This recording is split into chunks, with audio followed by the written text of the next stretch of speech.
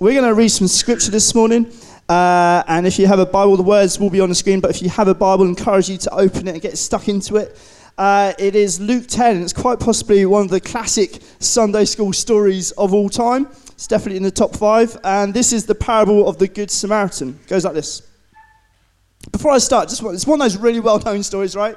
That we think we know, we think we understand. But just pray quickly that the Holy Spirit just really shows you something new and challenges you something that maybe challenges you, but maybe equips you. So Holy Spirit, will you just really come and meet with us as we delve into this amazing piece of scripture. Amen. It goes like this. On one occasion, an expert in the law stood up to test Jesus. Teacher, he asked, what must I do to inherit eternal life? All is written in the law, he replied, and how do you read it? He answered, love the Lord your God with all your heart, with all your soul, all your strength, and all your mind, and love your neighbour as yourself. You've answered correctly, Jesus replied. Do this and you will live. But he wanted to justify himself. So he asked Jesus, who is my neighbour? In reply, Jesus said, a man was going down from Jerusalem to Jericho when he fell into the hands of robbers. They stripped him of his clothes, beat him, and went away, leaving him half dead. A priest happened to be going down the same road when he saw the man. He passed by on the other side.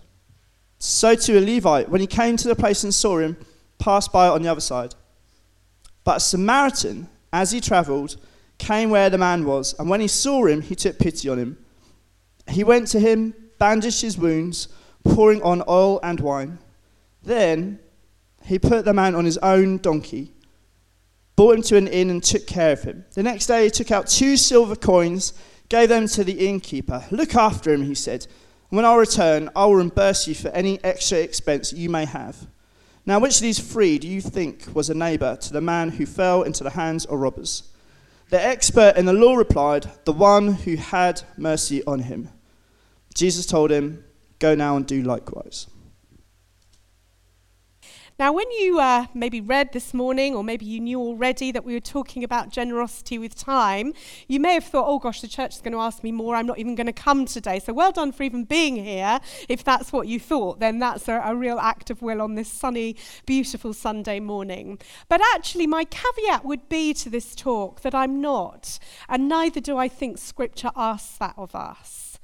That actually, we have been given enough time, and God has given us our days. And we have in the role model of Jesus, who tells this story in the book of Luke, we have in the role model of him someone who does time management better than anyone I've ever encountered. Better than anyone.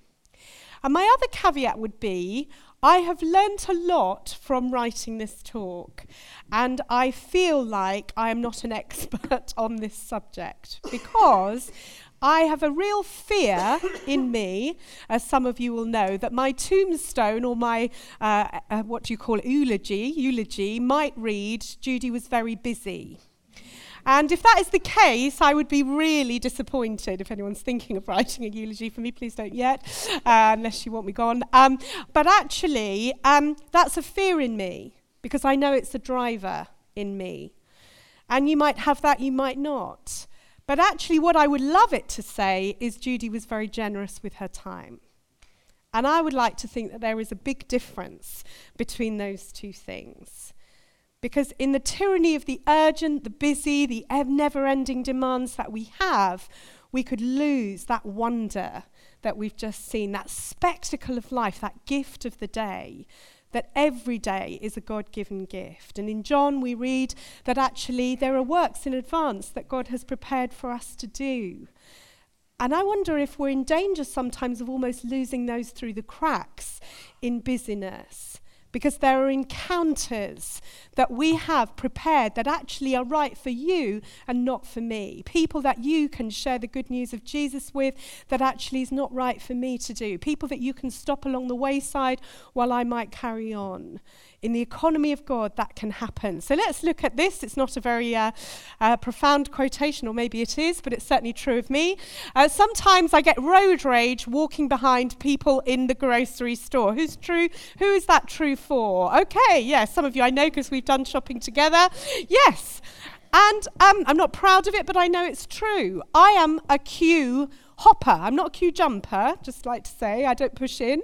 Brought up in Surrey, very well behaved. But I am definitely a queue jumper. So in other words, a hopper rather. I'll see a queue, I'll get in it, and I'm there, and I'm poised, and I'm ready, and then I see somebody's dropped out, and there's a quicker one here. So I'm there, then someone's lost their purse, their card, their everything, and I'm then delayed for 10 minutes and losing the will to carry on. That's the kind of drivenness that can sometimes be me.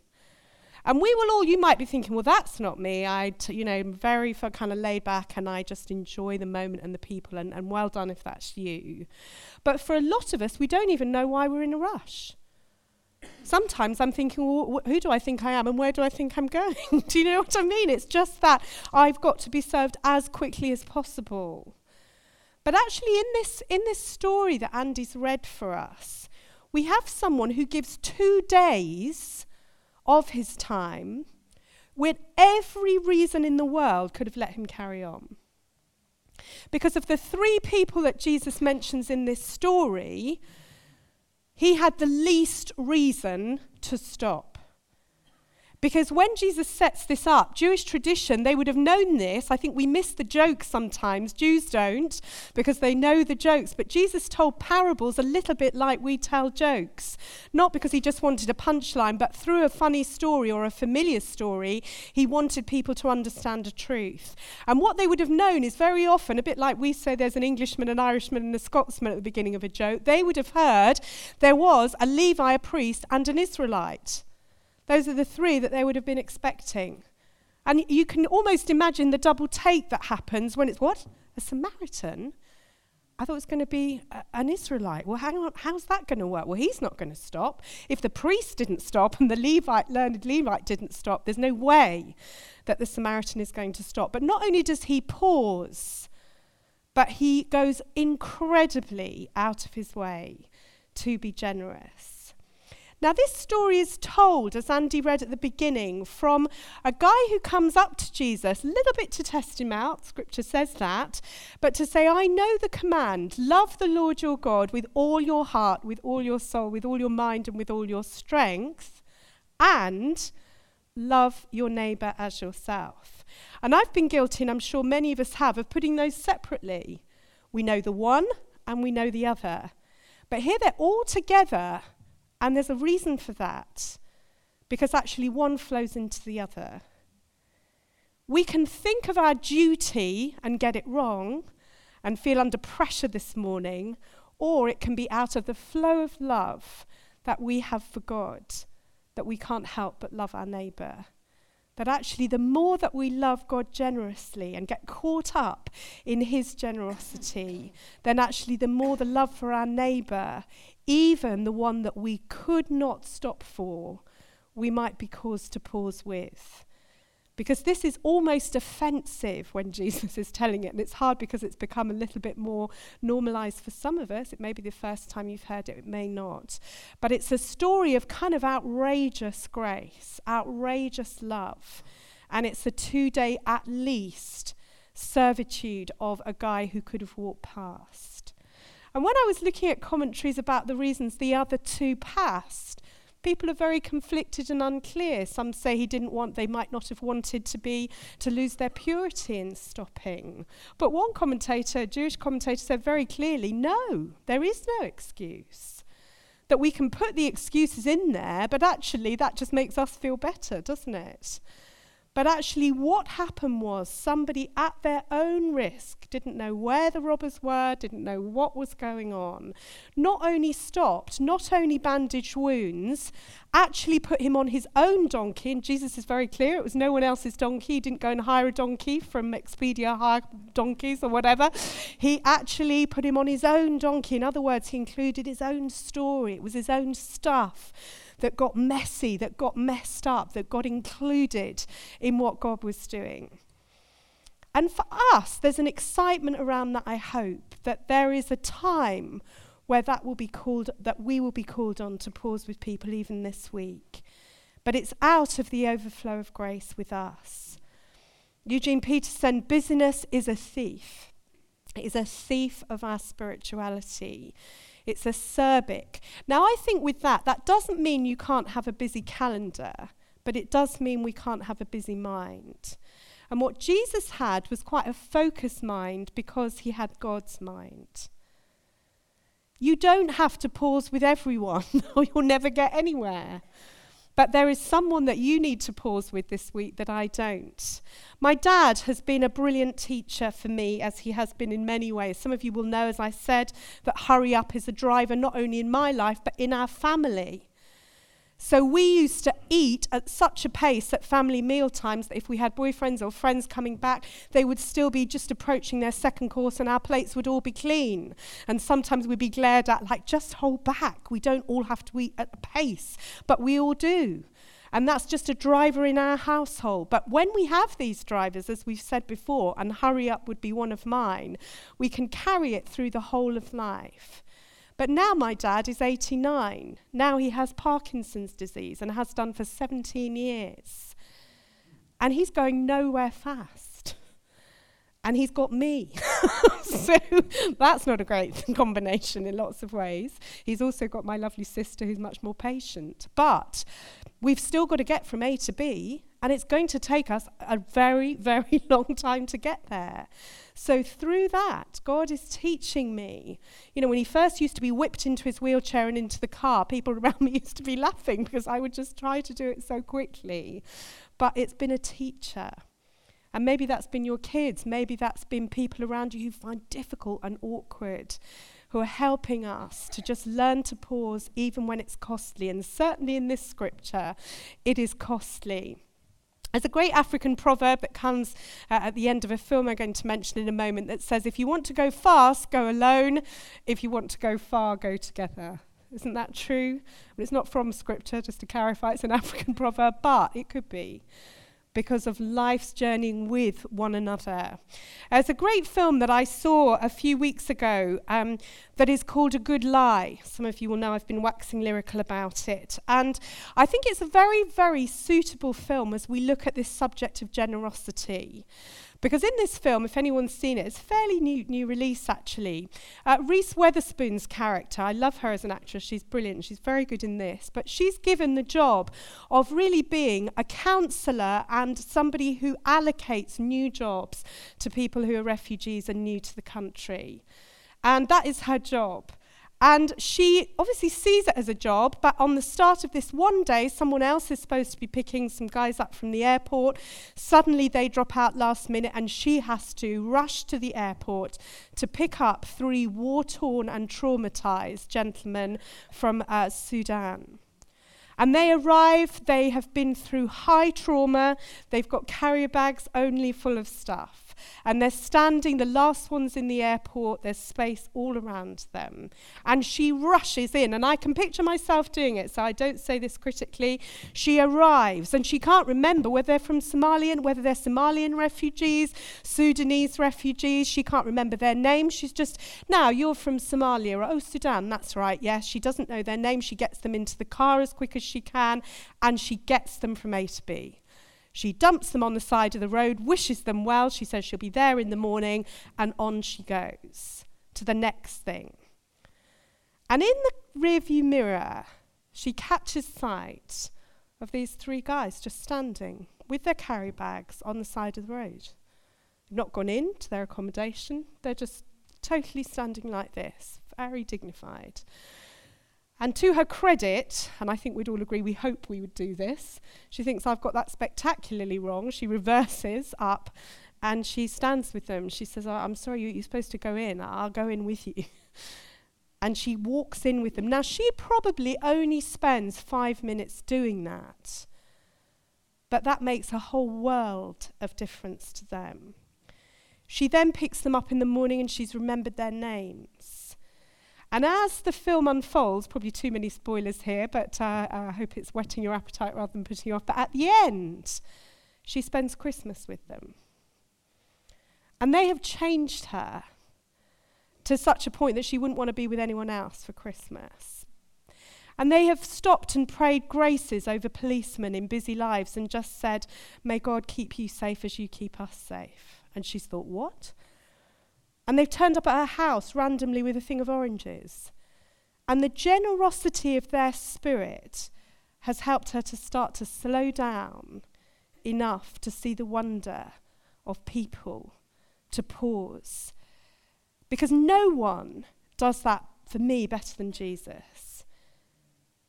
That this is actually the art of pausing with people is one that we really clearly see in Jesus. And he doesn't pause with everyone. Why? Because he spent time with the Father. William Barclay says that it's out of the time that Jesus spends under the stars that he is able to mingle with the crowds. I love that because it's true. Because God doesn't want you to pause with every single person that wants a piece of you this week, relief, but he may want you to pause with the very person who you actually don't want to pause with. It may be over holidays, you know you're going to see a difficult relative, a difficult person, an awkward friend or neighbour. And that, if we believe this story is true, that might well be the crossing of the road that you need to do. Bill Hybels talks about walk across the room. And actually, sometimes there is somebody that you don't want to phone, but actually that we need to. Tim Keller says, generosity is not only about money, there is more than one currency. Let your generosity be pervasive in life. And I'd like to say contagious as well. Pervasive is one thing as well, but contagious is another thing, that as we pause. And even preparing for this, as I said, my own heart has been challenged many times during this week. Even on Friday night, I was sorting the bins out outside. I was due to go out in a minute. A friend was arriving, and I was thinking, have we got enough time? I was going to call an Uber. It was all like this, and then suddenly there's my neighbour, Jim. And he loves a chat, does Jim. But he also loves to do my lawn when I'm away, and sometimes when I'm there. He loves to look after me, take care of me, just because he's my neighbour and he's a good guy. So I could say, oh, sorry, Jim, just off out, which is what I would want to say with everything in me at that point. But actually, we just had a little chat. It was probably only 4 minutes, but from that, everything seemed to go smoothly. And why do I tell you that? Because if we believe God and trust him for money, and he's been faithful to us in our lives over that and over church as well as a body, do we trust him on this business of time? Because I have seen miracles that God has given me when I've got it wrong over this. I can give him my diary and I can hold it before him and just say, this looks to me madness. And he probably says, yes, you're right, Judy, sometimes. But I can give that to him, and he will reorder my life because he's promised to do that. And there have been times that I could testify to, and I won't now, but actually we had one last week out of the service at Bourneville, where actually we just say, keep an eye on this, because if we say, God, I've got this wrong, or I haven't got this wrong, I'm just a carer, I've just got too many things going on, I'm trying to do what I've got to do, and I can't see how I can do it. And it may be he'll send a friend in, maybe that he will ask you to pause with someone, but he will not leave you short in this if we come first to him. And he's miraculous how he does it, but he does do it. All the days ordained for me were written in your book before one of them came to be. He's given us the gift of each day. And as we said in John, we hear within that day, he's prepared in advance good things for us to do. And let's be aware of those. Let's be alert to those so that they don't fall between the cracks of our lives and our busyness. The second account actually happens a bit earlier in Luke that I wanted to briefly look at. And that is, medics have been looking at this actually, which was interesting. I was reading a paper on how they've been using this to talk to medics about timing and valuing people. And in this, there's a crisis. And Jairus comes and he says, his daughter is dying. Will Jesus be there immediately? Now, have you noticed, if you've read the Bible and if you've read some of the scriptures, and if you haven't, start with one of the Gospels, and just Luke might be a good one to start with, and start to read this. We never hear, and you can pick me up on this if you prove me wrong, we never hear Jesus rushed through the marketplace, or he said, quickly, let's go, someone is going to die and I must be there. The sort of rhetoric that we can imagine us doing. I can't stop, there's somebody dying. Now, that's a fairly good excuse, isn't it? To keep us going on our road. And yet, in the crowd, some woman who has been suffering for years, hemorrhaging and has not seen any breakthrough, in the crowd touches Jesus, and he pauses with her. It's extraordinary. Not only does he pause, but power goes out of him and she's healed. Are we too busy for the miracle? Because Jesus could have rushed through that, couldn't he? And we would all have said, yeah, he needed to be there.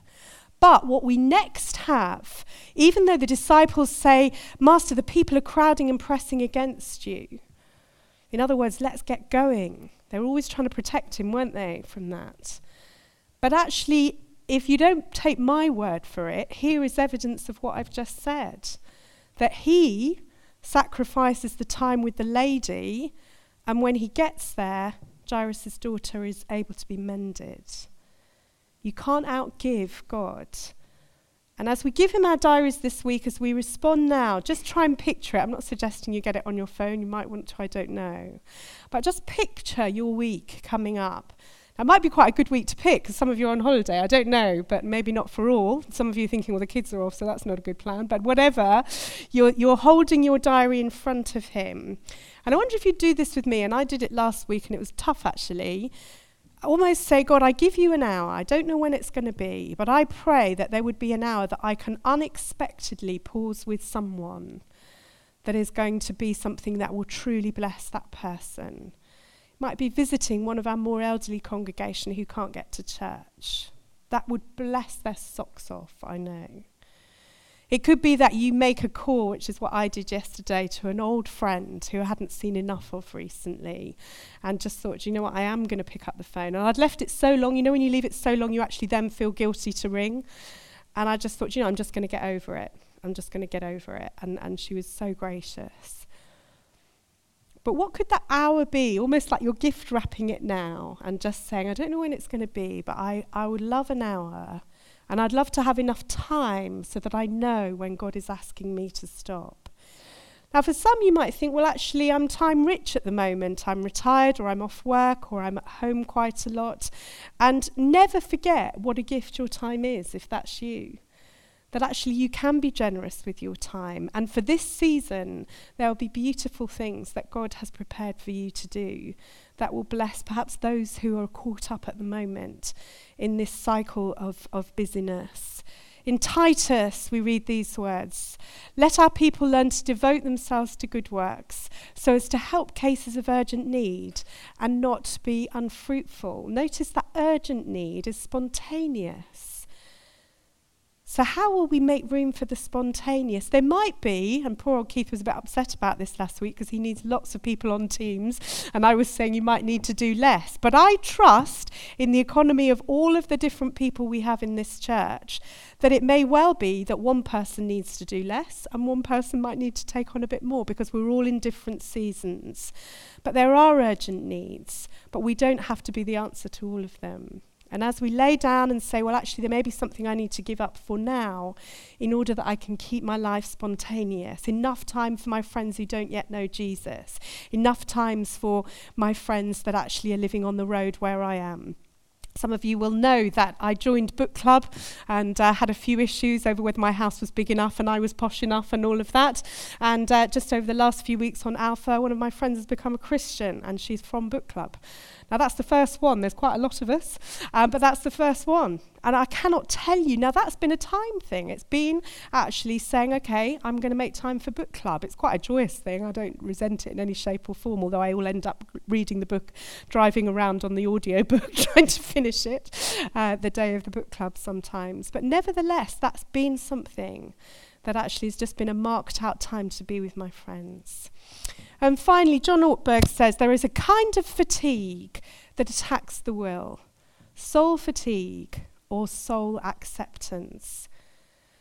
Some of us are busy because we need approval.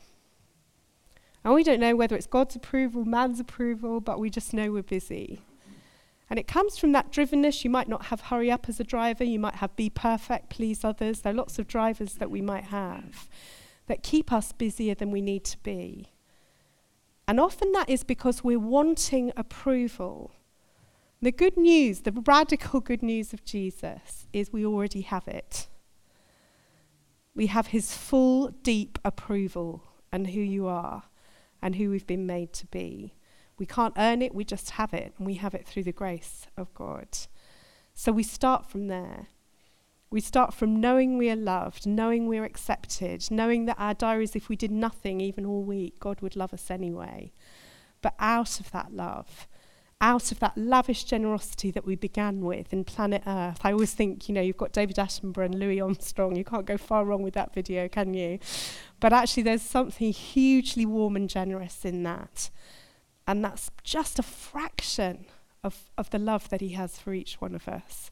The lavish love that he has for each one of us. I wonder if the band would come up, and I would really like to pray for us as we respond to this. And I sense that little bit that I put up there is significant. That some of us might have that kind of fatigue of the will that makes us know we wouldn't stop. That we'd feel bad. We might send up a prayer, say, I hope someone helps that poor guy or woman. But we're kind of a bit fatigued in it. Maybe we're fatigued globally by all that's going on, and Jesus might just stop us this week to do something about it. Let's pray together.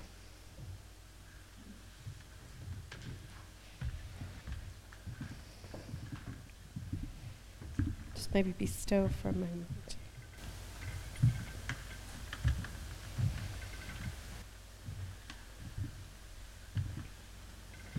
Lord, we want to manage our time in the mission of love.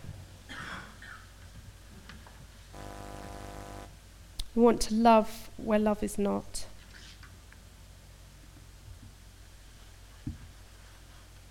Lord, we long not to do that from a sense of duty, but from a sense of being caught up in your generosity towards your people and your world. Make us more generous, we pray, with time to pause with one another, to cross the road, to cross the room, to make the call. And Lord, we give you our sense of duty, and we pray that it would not be that deep sense of duty and drivenness that makes us pause, but actually that compassion that comes, that we love first God with all our heart, with all our soul, with all our strength, and with all our mind.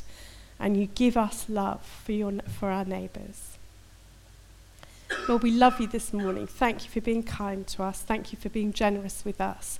We trust you in the miracle of having enough time to be generous.